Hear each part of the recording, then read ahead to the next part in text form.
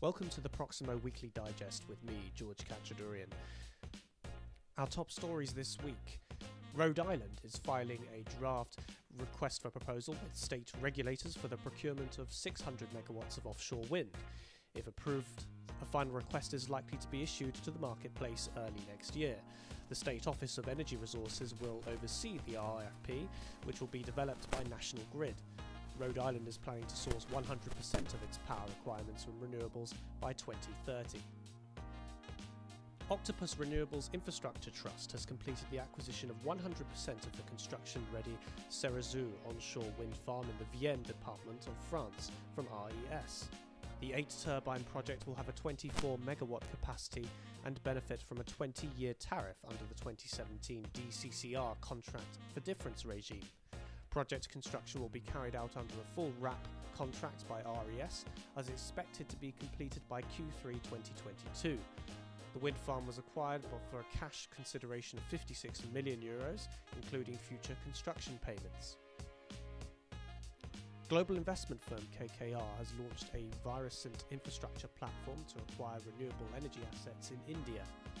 Virascent currently owns 317 megawatts of solar assets located in Maharashtra and Tamil Nadu.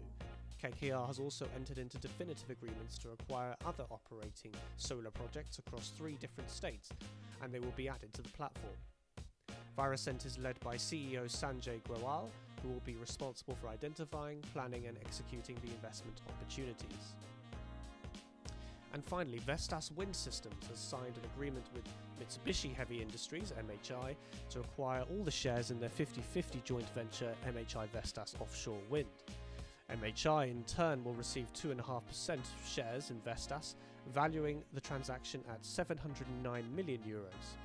The transaction is expected to close towards the end of the year or start of 2021. The two companies also announced that they intend to collaborate on green hydrogen projects as well as the setting up a joint venture in Japan. So it's now time for the first of our weekly quick-fire speaker interviews for the Proximo Weekly Digest, and I'm delighted to be joined this week by Daryl Murphy, Managing Director and Head of Infrastructure at Aviva Investors. Daryl, how are you? Very well, thanks, George. Good to speak to you. And you as well. So tell us, what's been your top story of the week and why? Well, I guess I'm a deal person at heart, so top story this week would be the financial close achieved on the A465. A rare beast these days, I guess, in UK infrastructure, given it's a PPP style deal. But obviously, you'll be aware it's the first such deal under the MIM model in Wales. So that reached sort of signing this week, which is been a great achievement all round, and certainly one that we're very pleased to be a part of on the debt side. So that's a good highlight. It's always good for me internally as well when we close deals this time of year. Fantastic. Yeah, no, that is a very good timing. And can I ask a very quick follow-up about the MIM model? It's not something I'm too personally acquainted with. Can you give me a bit of a primer on what that is exactly? Yeah, so to some degree, it's been developed over, and many people will be aware that the Welsh sort of PPP program has been developing.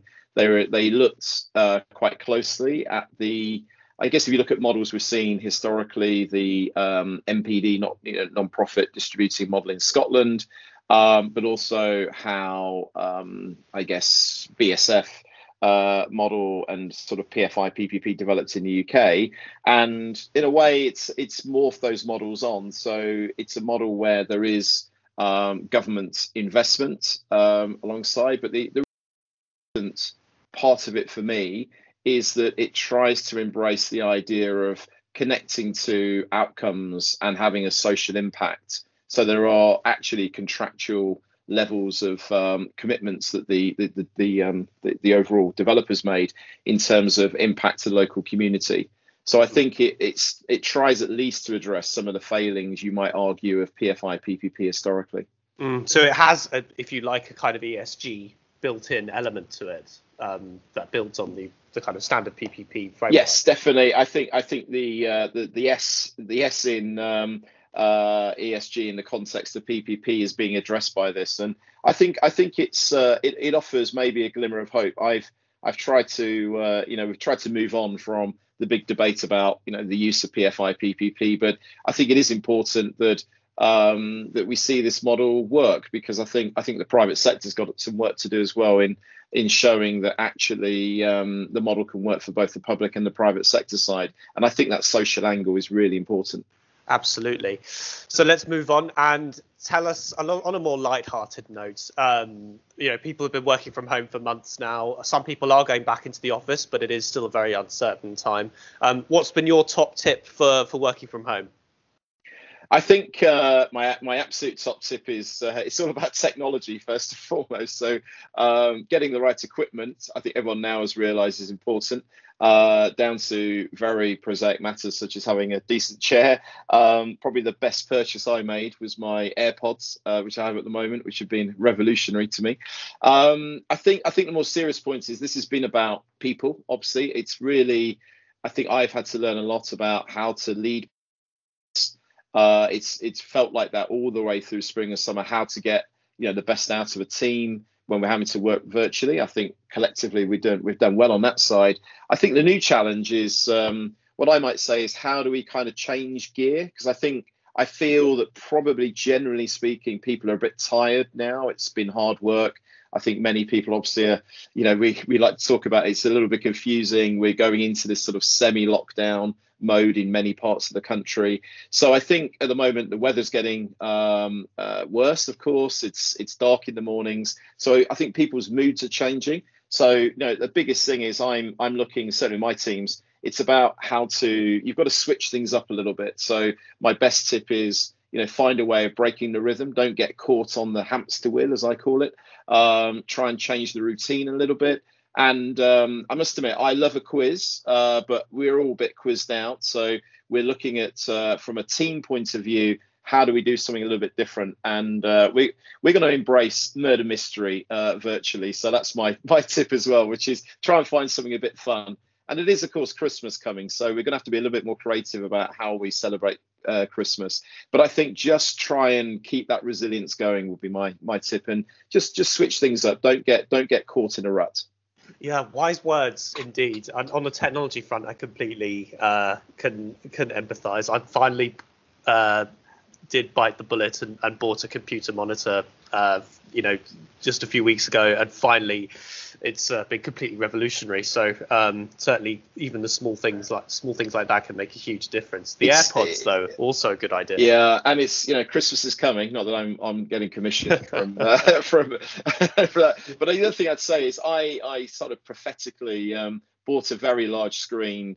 In the hope, this is a genuine story. At Christmas time last year, this was my Christmas present to myself, which was a screen. I subsequently bought a camera. I've got everything set up on and a new desk, and I did it actually, ironically enough, to try and work from home more.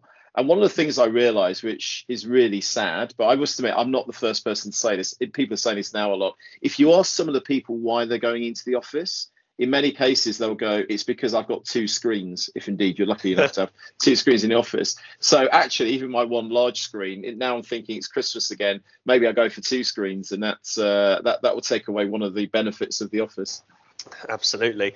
I'd certainly enjoy having two screens again. So back to infrastructure.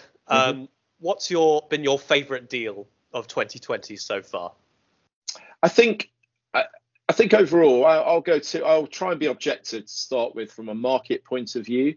Obviously, we went through a fairly lean period in the lockdown sort of summer period. I think we started the year by saying in the UK context this should be a year of where waste becomes a little bit more mainstream. It's been perhaps slower than we thought, but I think you have to look at, and I'll go big, right? So I go big, but the KKR acquisition of Viridor, I think stands out from my point of view, because I think it starts to show the direction of travel. And obviously you'd have seen more recently a kind of follow up in that sector with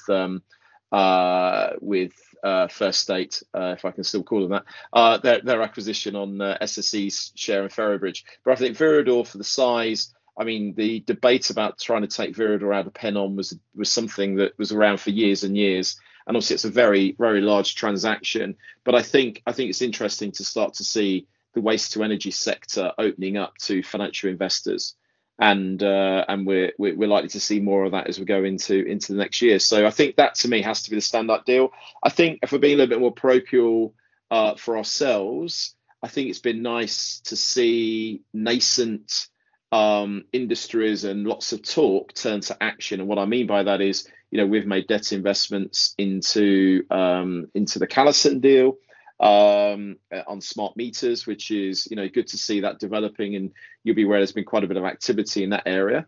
So it's good to see that becoming a little bit more mainstream. And also, we've been quite active in the data centers, so it's always nice to go from having lots of conversations and discussions about hypothetical appetite to actually doing transactions. And we've seen deals closing across Europe and the UK on that side. So I think from a sector point of view, it's been good to see those sectors continue to become relatively more mainstream in infrastructure terms.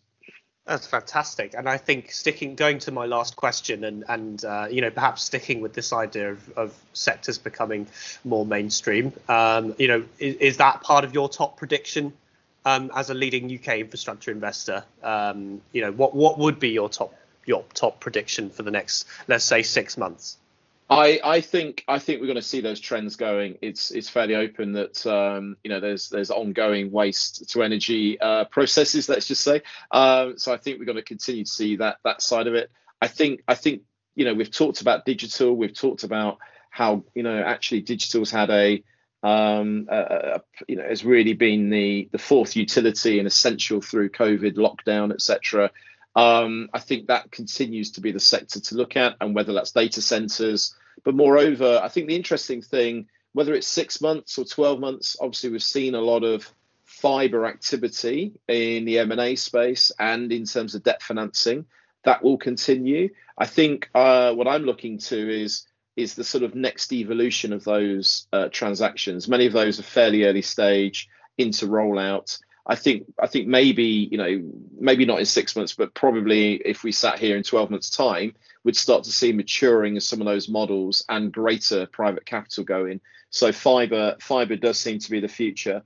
And then what I'm really excited about, I guess I should moderate my excitement, is 2021 for me should be all about where we should have been 12 months ago, you'd argue, which is being able to push forward on net zero, and moreover, what's the pathway to get there. And I think what I look forward to seeing is a little more clarity from government on how some of our nascent technologies are going to progress, whether we're talking about hydrogen, whether we're talking about storage, CCS, or even nuclear. I think this is going to become hopefully clear as we go into 2021, and that's going to shape not just the next 12 months, but arguably the next decade. So, lots to be excited about. Yeah, no, definitely lots to be excited about, and I think that's a good positive note to end on. Well, thanks very much for giving up your time for a good quick fire interview. Daryl Murphy, Head of Infrastructure at Aviva Investors, thanks very much. Thanks, George. Join Proximo's Weekly Digest next week for more information on the latest news stories in energy and infrastructure finance across the globe. Thank you very much. Bye-bye.